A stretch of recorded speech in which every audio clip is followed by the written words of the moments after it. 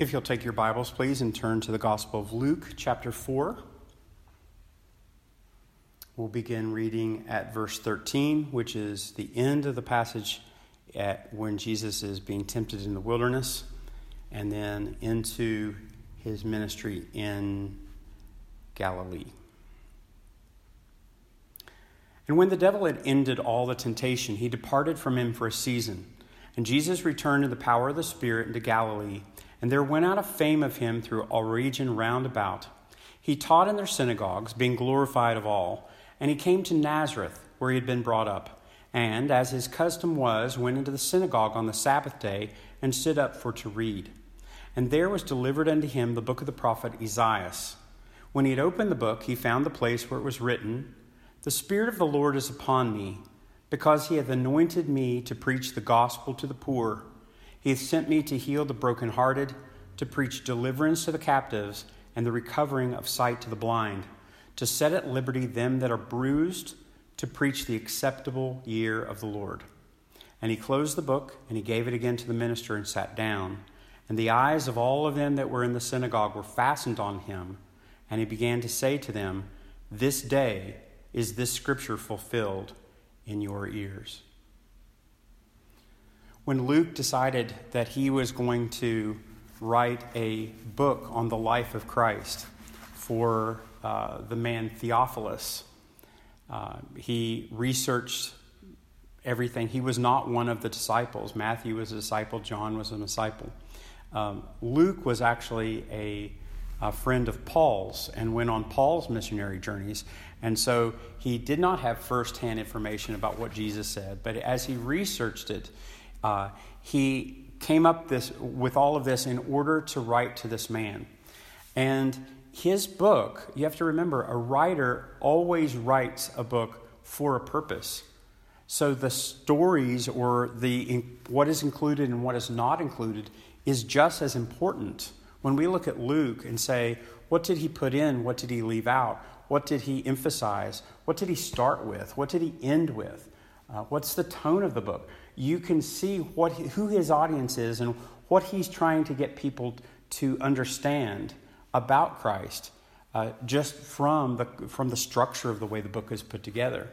Luke is different than John. So, for instance, if you were to see John, and John starts with the baptism of Jesus, and then you see after that, John the Baptist then tells people that this is the Messiah, recognizes at his baptism that the Holy Spirit has come upon him. God had said this will be the Messiah, tells people to go follow him. Jesus' early disciples were disciples of John, that John said, that is the Lamb of God, follow him, don't follow me. I'm just the one getting you ready for him. That's who you follow. So you'll have not just the identification, but he makes his first disciples. In Galilee, he works his first miracle. He turns water into wine. Then he makes a short sojourn in Capernaum, which is nearby to Nazareth. Then he goes south to Jerusalem, and he spends his first Passover in Jerusalem. He cleans the temple area. He upsets the tables and starts being very, very strong and being very open. People are now seeing who he is. He's doing miracles, so much that even Nicodemus, who is a synagogue leader, who's he's in Sanhedrin. He's in one of the top leadership positions in the entire country. Comes to Jesus by night and said, "There's nobody that can do what you do unless God's with him. Please, let's talk." And he has an interview with Nicodemus. He comes back up from Jerusalem via Samaria and meets the woman at the well. He then goes back up to Galilee, and in this time, it's almost a year has passed. But Luke starts his book with the parents of John the Baptist for an entire chapter. Then you have the birth of Christ, which that's normally where you would go at Christmas because it's the most comprehensive story of the Christmas story. Then you have he growing up. He's in the temple at age 12 with the the doctors of the law, just mystifying them with his understanding and his comprehension, his discernment.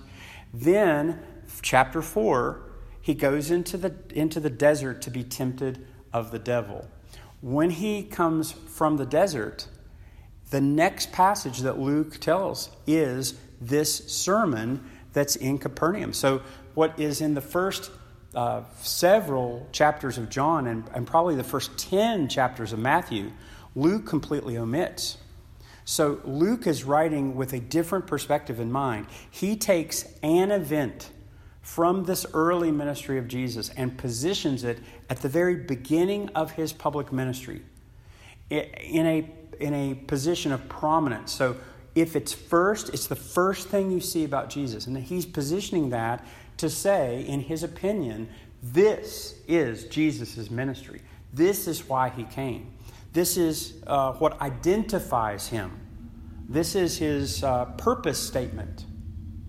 Okay, so in Luke's opinion, this sermon, among many, many sermons, is the first thing he shows in his gospel to emphasize who Christ is.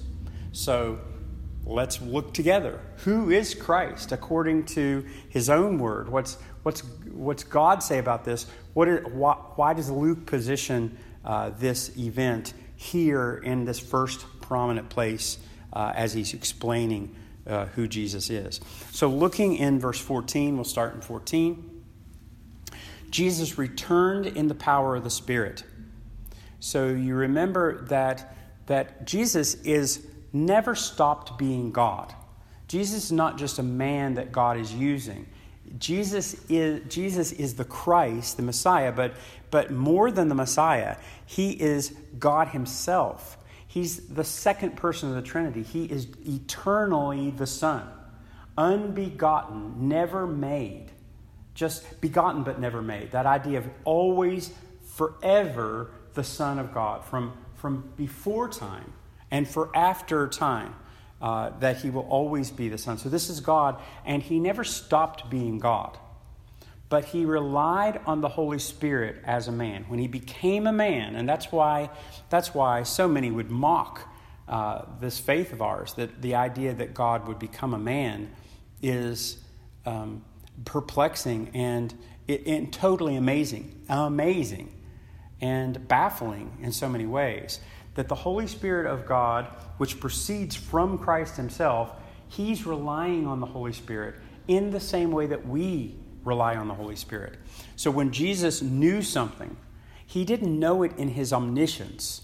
It wasn't his deity that allowed him to know things or to do things. He did not perform miracles in his own omnipotence.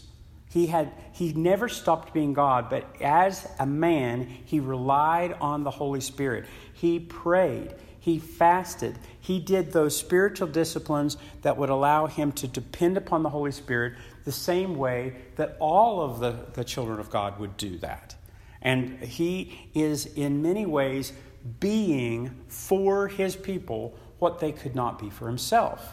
So he returns in the Spirit. You see that he just came from the wilderness for 40 days, tempted in the wilderness by the devil. So when you put the word 40 with the word wilderness, immediately it doesn't take someone that knows very much about the Bible to say, well, that's just like the Hebrews. The Hebrews, when they were freed from their bondage in Egypt, went into the wilderness, and it would have taken 2 weeks to march 2 million people from Upper Egypt through to Palestine. But God did not want him to go so fast. He was trying to teach them about him. And so they went into the desert, and then because of their disobedience, they ended up wandering in the desert for 40 years until everyone for that generation died as a judgment of God on their lack of faith and dependence. So for 40 years they wandered around in the desert, always complaining, always griping, nearly stoning Moses over and over again, would have stoned God if they could have. They showed themselves to be nothing but brats, and where they were failures at being God's son, because Israel is called God's son, Jesus proves himself to be faithful. Where Adam failed as a human, Jesus passes every test. And so he comes back from this event completely having vanquished the devil, and he is in full power of the Spirit. So he's reliant. The Spirit is doing all things in his life. So end of 14 it says, "And there went out a fame of him through all the region round about. He taught in their synagogues, being glorified of all." So even Luke says that this wasn't the first sermon that he's preached. He's preached even in other synagogues in the north, very nearby, and he's famous. And he's already commonly held to be a rabbi. People are already calling him teacher because he taught like no one else. He taught with authority, but yet he was never arrogant. He never made you think he was better than you. He was meek in his person. When Jesus says, Come to me, you who are weary and heavy laden, and I'll give you rest. Learn from me, because I am meek and lowly in heart. So Jesus, who is exactly what you want to know about God, look into the person of Jesus, and that is what God is like. God who has full power, complete freedom to do anything that he pleases, at any time that he pleases, in his self, in his person, is a meek, lowly person. He doesn't try to be lofty. Though he is the high and exalted one, he knows who he is. But in his nature, he's kind to you. He lifts you up rather than squishes you because of his height. His dignity does not destroy others, but lifts others up. And Jesus is expressing this. So he is being glorified by all, not just because of his teaching, but also because he's doing miracles. He's already performing miracles that people are mystified. Whole towns are coming to him. They're breaking the roof off of houses to lower in the sick because you can't even get to him, because he is totally depopulating all of the sick people in each town that he goes to. By the time he leaves, there are no sick people. There are no demonized people. Everybody's free. He is showing himself already to be the Messiah. Well, the news reaches his hometown. And so he's invited to come and speak at the town synagogue. Now, that is amazing because he grew up at the synagogue. Every Saturday of his entire life was spent in this synagogue. So he, every day, every single Saturday, was in the back with his folks. He was never prominent. He never was asked to teach. This is the boy who amazed the doctors of the law at the temple in Jerusalem. Was never asked to lead a Sunday school class, never once. He was never asked for his advice on anything. Now, I can't imagine how you could grow up with a sinless person in your congregation and not know it. Not just that he never got in trouble, or not just that he didn't cause a big scandal, but he never did anything inappropriate ever. He was never unkind to anyone. He was never discourteous to anyone. He was always respectful to everyone, and his respect was genuine. It wasn't a apple polishing kind of respect. It wasn't a try to get something respect. It wasn't a fraud. And he never went along with the crowd in some ways. I'm sure he was shunned from the earliest of age. You cannot be godly without persecution. That's just the way it works. We are embedded among even very socially acceptable sins, as you find in the churches. That's still sin that Jesus would have never indulged in and made, and you wouldn't have wanted him in your company. That is just the way it works. And so this is where he was brought up. He knew everybody in the room personally. Over years and years and years, he knew the butcher, he knew the baker, he knew the candlestick maker, he knew the teacher, he knew the people in the town, and they knew him. They knew him. I don't know what their impression of him was, because his parents were very poor. There was talk all of his life about him being illegitimate, whispers, nasties, you can just imagine. And his parents were never power players, they didn't have political clout. And so he was overlookable. He just was the carpenter's son. That's all it was. He was the carpenter's son. So now he's been asked to come. He's celebrated. He has fame, and he's coming into town. Having never taught before, he didn't do miracles before. So Jesus at age 9 didn't make the board that Joseph accidentally cut longer. You know, he didn't do those kinds of, it wasn't playing in the dirt and made clay birds and then just, caused them to be alive and fly away. Now, those are myth type of things that you've heard from ancient writers, but he simply grew up as the son of Joseph in this town.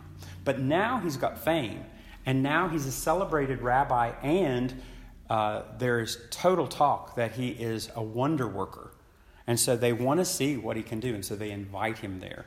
Okay, so it says in verse 16, or end of 15, he came to Nazareth where he had been brought up, and as his custom was, he went into the synagogue on the Sabbath. You could think that Jesus could have perfect communion with God anywhere he was, and did, but it was his custom to be in the house of the Lord. It was his normal custom, that's what he did. You wonder how many lifeless sermons that he would have sat through. Horrible butcherings of God's word, totally taken out of context. When I hear someone say something out of context, it just kills me. To know that if they would have just read the entire chapter, they wouldn't have pulled what they used to support one thing that really was totally backwards. It makes me cringe that you really shouldn't speak unless you know what you're talking about. Well, who among the human race could exposit the Word of God and not blow it, not give God the glory that is due His Word? Okay, it says in Psalm 138 that He has exalted His Word higher than His name. That God has exalted His Word higher than His very name. The name of God is not even as high as God's Word in God's own estimation.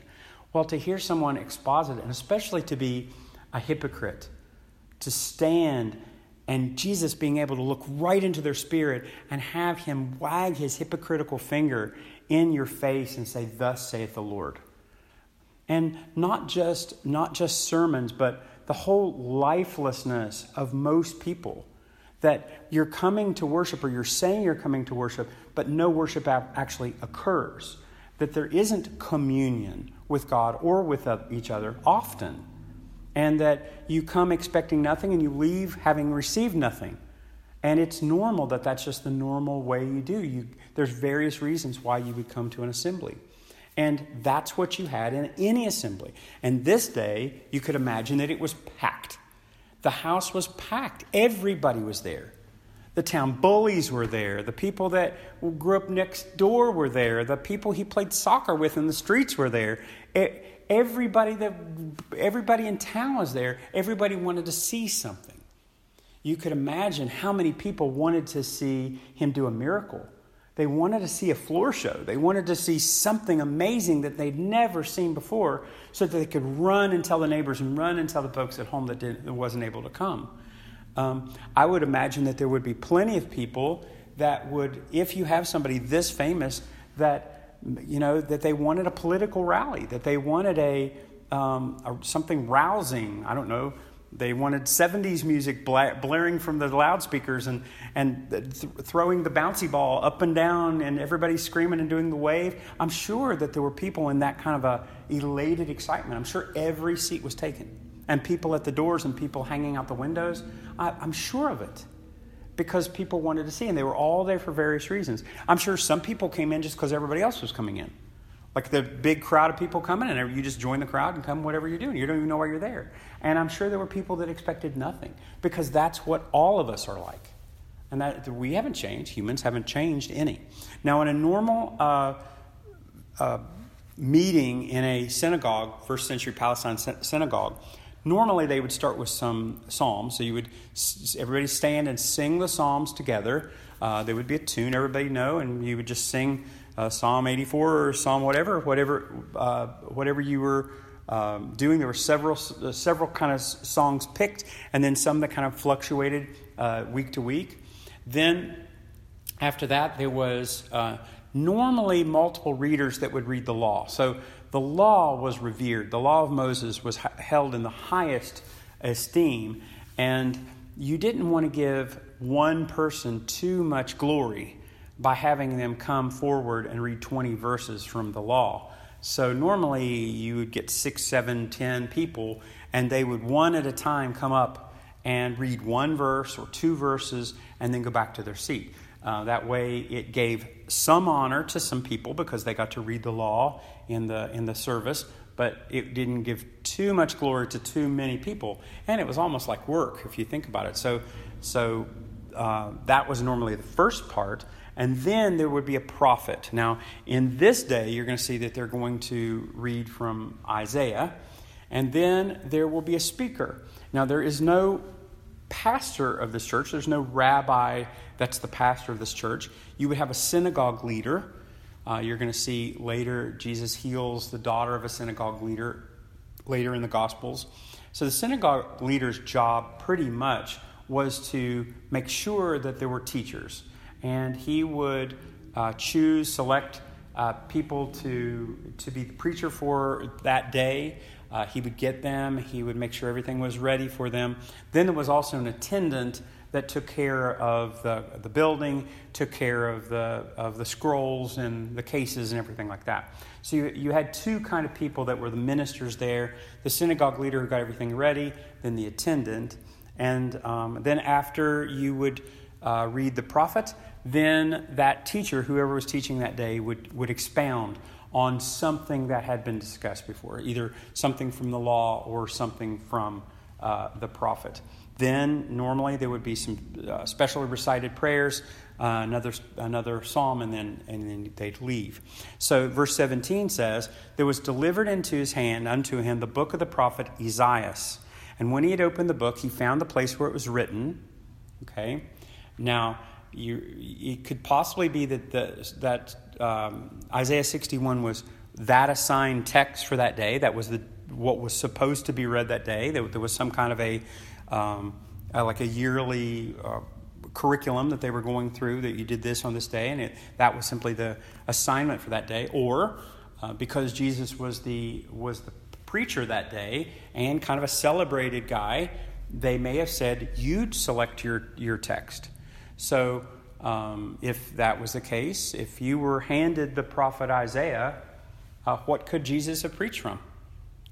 Knowing what Isaiah is, Isaiah often is called the Gospel of Isaiah, because though it was 600 years before Christ, in terms of seeing Jesus in the passages, it's nearly as easy to see Jesus in Isaiah, or in certain portions, especially the end of Isaiah from, say, 40 on, as anything in the Gospels. Like Jesus is everywhere, and obviously everywhere. So what could Jesus have picked?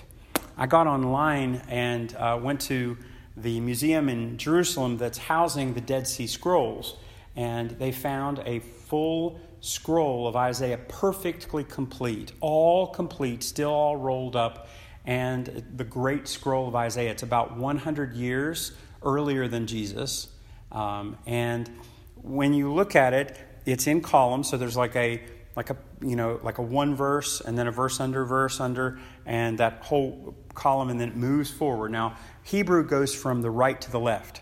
You read it from the right to the left. That meant that you would have to unroll the scroll with your left hand and roll it up with your right hand. Okay? And so my question myself was, where could he have preached from? If he had the choice of any passage in Isaiah to preach, where could he have preached? This is just, I just picked 4. There could have been 40, but I just picked 4 that I thought would have been wonderful to hear Jesus preach on. First one is Isaiah 7. "A virgin shall conceive and bear a son. He shall call his name Emmanuel," which means God with us.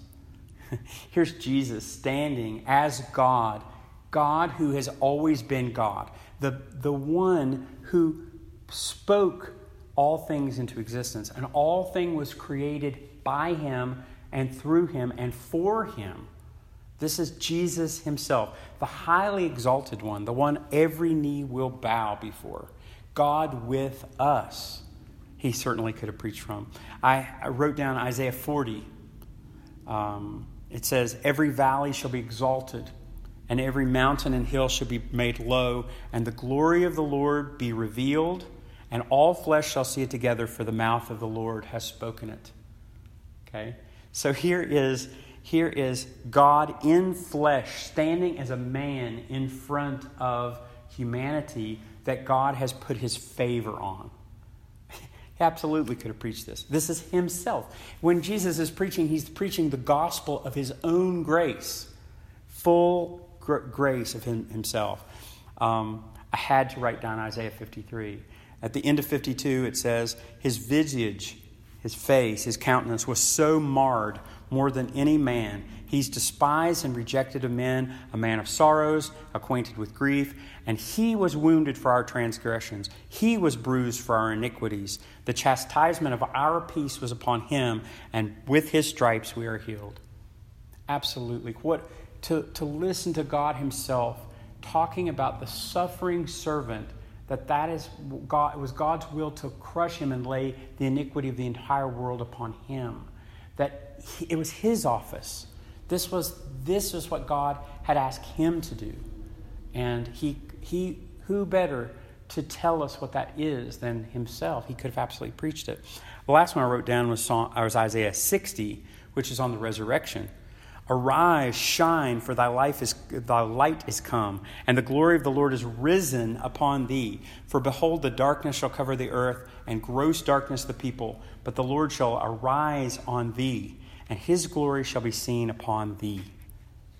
So he chose none of these passages, though he could. But he chose instead Isaiah 61.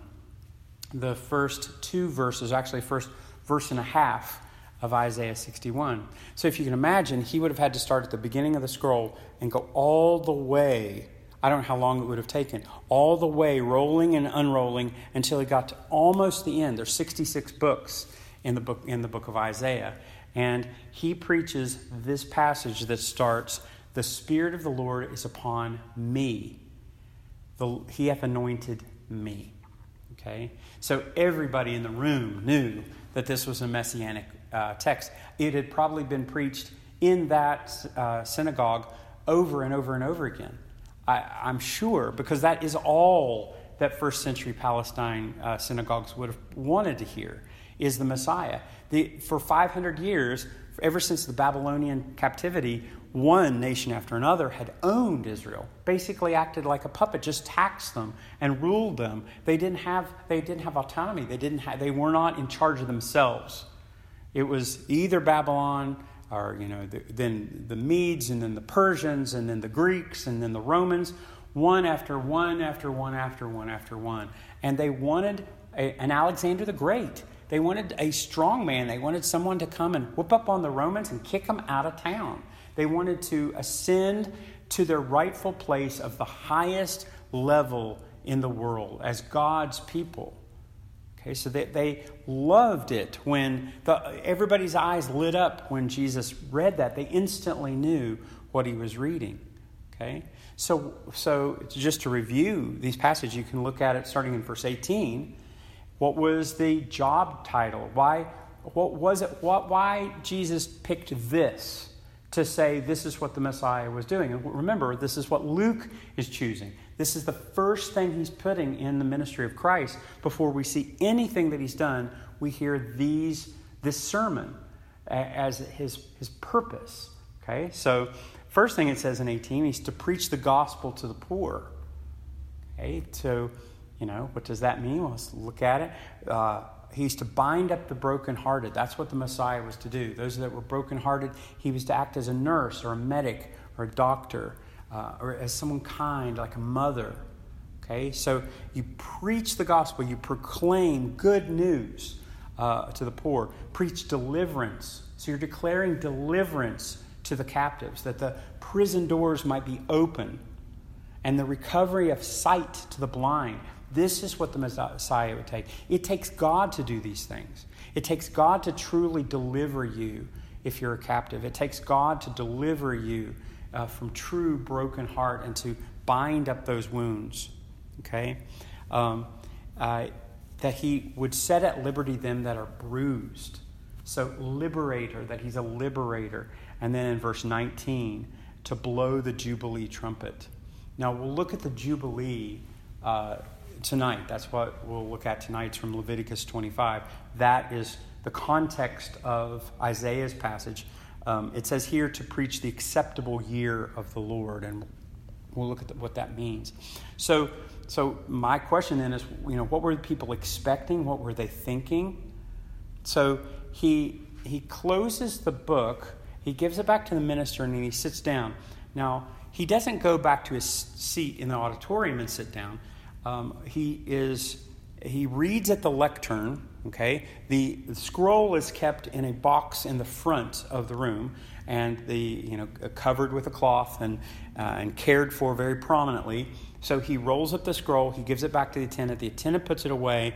He then sits on the chair that's on the platform or on the dais here in front of everyone prominently.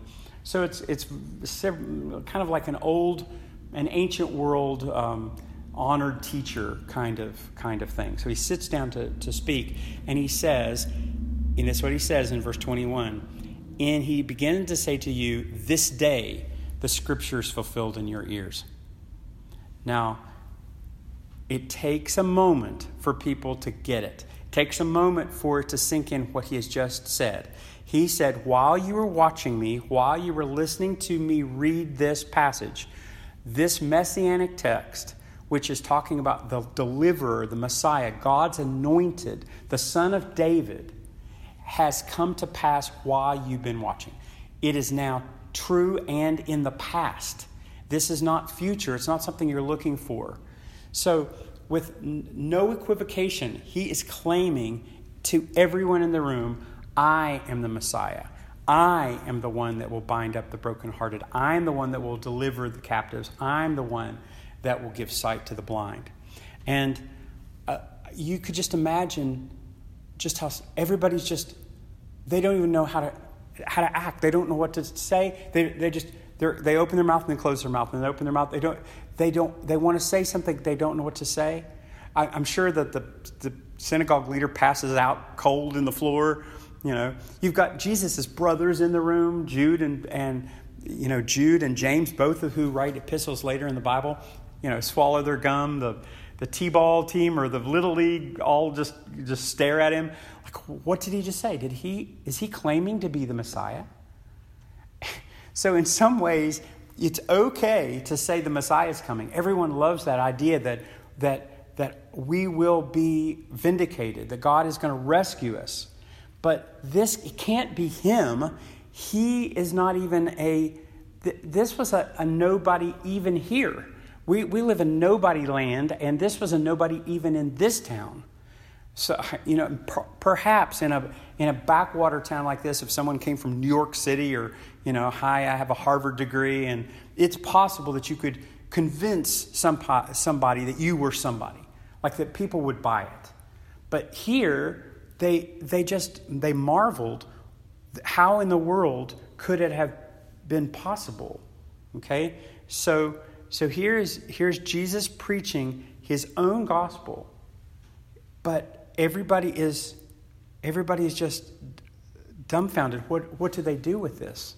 Is it possible that he could be the Messiah? What is he talking about?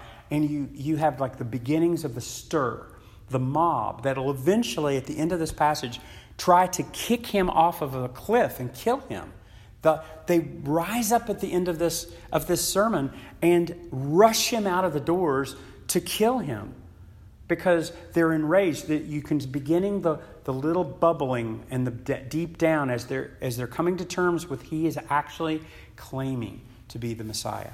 So in some ways, he has put the Jubilee trumpet to his lips, and he's blasted the trumpet, and nobody in the room is ready for it. So in some ways, the mountains that are still there and the valleys that are still there in the way are still there. They have yet to be removed. Now, some of these people will come to the Lord. There were 3,000 people right after the resurrection, right after the crucifixion, that became believers. So there were people in this country that many turned to the Lord during this time. The church grew in exponential, and many people that would have heard him later, the mountain would have been dropped or the valley would have been raised and they would have been able to get to it.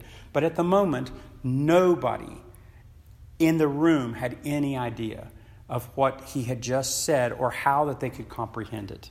Okay? They basically, look at 22, they all bear witness and wondered at the gracious words that proceeded from his mouth. And they said, is this not Joseph's son? So they couldn't put it together. They were like, I've never heard anybody talk like this. It almost felt like I was being suspended, that God loves me, that he truly wanted to meet my need. I could feel his spirit here, and I could hear it. But then I just consider him like, no, this can't be the Messiah. I've decided, my prejudice has already decided that it cannot be God's answer to me. I don't know, I'm sure that I have been there 1,000 times. I mean, it's a history of my heart that I sit with my prejudice. The things I've already decided are going to happen, already the way I think God is, already what I think a passage means. I've decided it, and when God is directly trying to teach me something, it just bounces off the front of my head and bounces off. I mean, that's how I am, and that's how most people are. And this room, even though God himself was the preacher, Spirit-filled preacher, preaching the gospel that he wrote himself about his own grace, nobody, even the people who knew him, that were even kindly disposed to him, nobody responded in faith and repentance in that room. And you're like, wow, even Jesus can preach and people are still dead. It's just because that's how we are. It does take the Holy Spirit enlivening you and giving you eyes to see and ears to hear. Otherwise, we will all reject Christ. Nobody on this planet has ever wanted Jesus. It is only God who chases you down and crushes you in order to reset those bones so that you will want him. There is a grace in God is gracious to me when he crushes my dreams so that I'm ready to receive the Lord. Some of you have very dramatic testimonies to where God has absolutely just clobbered you so that you're now ready to see. Others have even what I would consider more powerful testimonies, that from the earliest age, you don't even remember the time you didn't trust God because God worked on you. And back when the hills were not too tall and the valleys were not too deep, he worked on that land and you simply walked in trusted Christ. That is, even Jesus came up across opposition because he had not yet culminated. He had not yet died for us. He not yet became the curse for us. The Holy Spirit had not yet descended upon the church. And there is greater things you will do after I go to my Father than even he could do. Simple people, not the Son of God, could preach and people will actually believe the gospel because the Holy Spirit is there saying, that's right, believe it, that's true. Okay? Now, very cool in 23, he changes his tone. See, you'd think he's not preaching, but he's still preaching. He's still in the middle of his sermon. It says in 23 and 4, he said to them, you will surely say unto me this proverb, Physician, heal thyself. Whatsoever you have heard done in Capernaum, do here in thy country. And he said, verily I say to you, no prophet's accepted in his country. So they're saying, Physician, heal thyself. If you're saying you're the Messiah, prove it right now. Do something. Do a miracle right now. Let us see. I want to see what the Messiah can do. Put your money where your mouth is. They're proving that they've entirely missed all of it. No one understood Isaiah 61 in the room. Even though they'd heard it, they never had ears. So they had ears to hear, but no perception. They had eyes to see, but they couldn't see. They could not perceive. Okay? So it's almost a judgment to be able to hear God's word and it not mean anything. That's a judgment of God. If you close off your heart over and over and over again, one of the judgments that Jesus will do himself on you is that you will never understand. That you'll simply be hardened to the point where you will never turn. As you harden your heart, don't forget that you're not the one in charge. you harden your heart, it's absolutely within God's total rights to just say, fine, have it your way. My judgment on you is that you get exactly what you want. You want to go your own way? Go your own way. Go all the way to your own way. And it is a terrifying thing. When you think of the true holy God, he's terrifying. He is kind. There's no kinder being in the universe. But it's terrifying to fall into the hands of the living God. And here's Jesus speaking in front of people, and they've missed it. Here's 25. This is amazing. He's still preaching. But I tell you the truth, many widows were in Israel in the days of Elias, when the heavens were shut up 3 years, 6 months, and the great famine was throughout the land. But unto none of them was Elias sent unto Sarepta, the city in Zion, unto a woman that was a widow. And many lepers were in Israel in the days of Elias the prophet, and none of them were cleansed, saving Naaman the Syrian. So he picks two passages from Old Testament history that nobody likes. These are two foreigners who have appealed to God, and God showed mercy to them in the time when he didn't show mercy to his own people. So you have Elijah who asks this lady who's picking up some sticks, will you make me a cake and bring it to me? And she said, sir, I'm picking up these sticks. I'm going to go home and make my last pancake, and then my son and I are going to die. And he said, will you make me one first? And she makes him a pancake, and for day after day, for 3.5 years, that basket of flour never runs out, and there's always one more drop of oil in the cruse. It's amazing. And then you have the Syrian, Naaman, who is the general of the Arameans, the Assyrians, and they're the enemies of Israel for centuries. And he comes, and Elisha doesn't even go out to meet him, just tells his servant, go dip in the Jordan 7 times and you'll be cleaned. And he does, and he's cleaned like a baby. And both of these he's talking about, what does the Messiah do? Do you remember what the first thing the Messiah was? I mean, he's still preaching.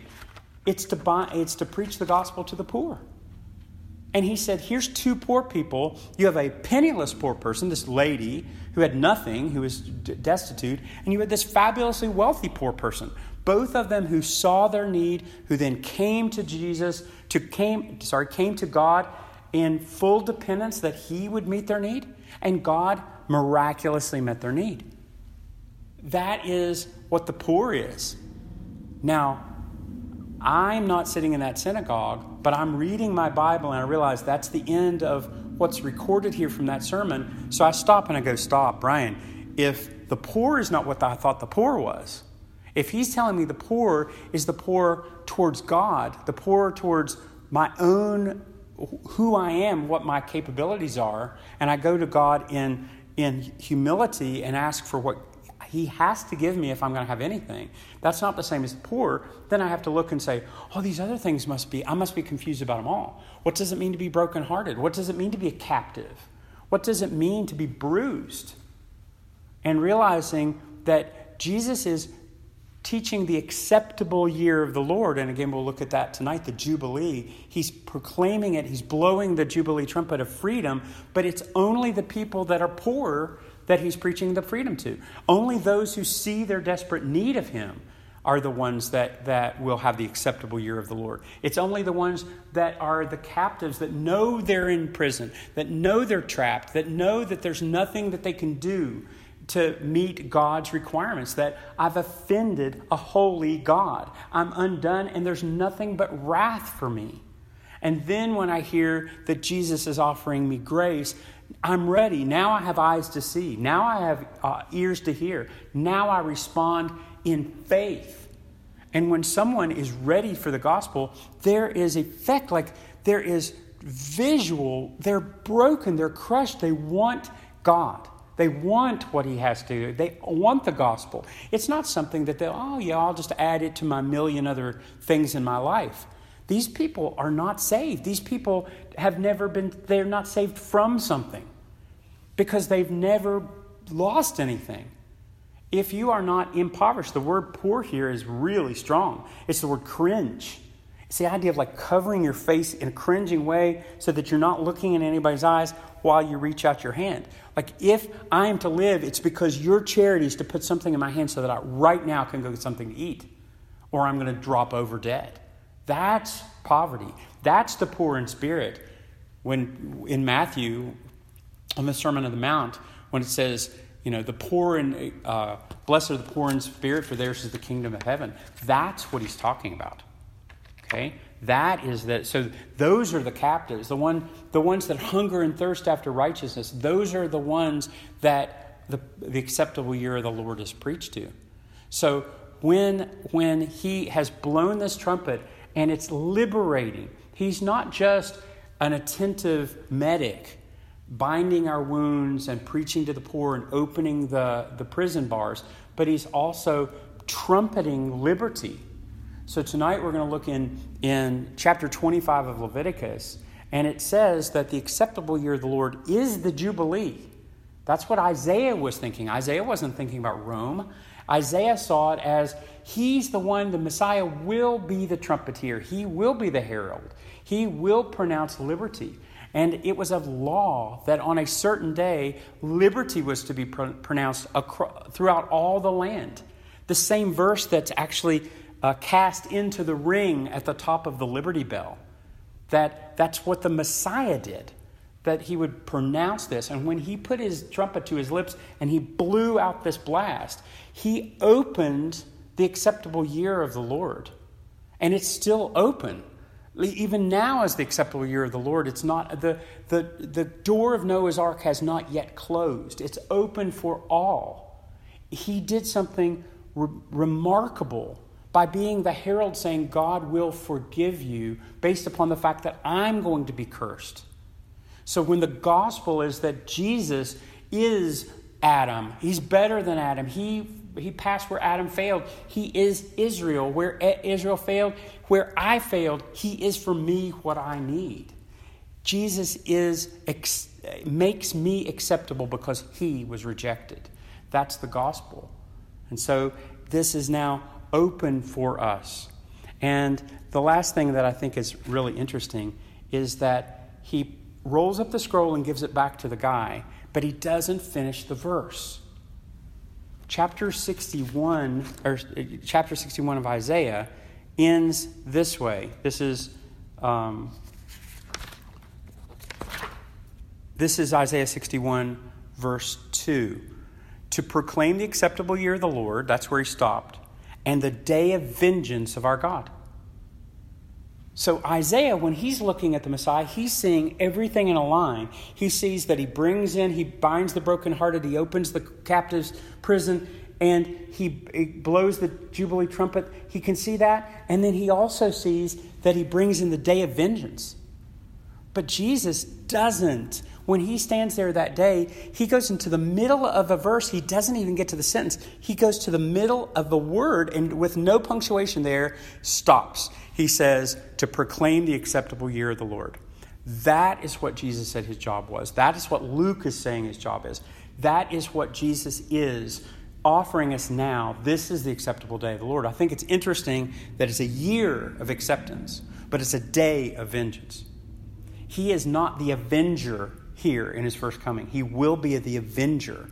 The blood will be up to the horses' bridles as he conquers those who do not love God and do not obey his gospel. That there will be a white horse involved, but this wasn't the time. He is offering acceptance in himself. So if we have ears to hear, let us hear. Amen.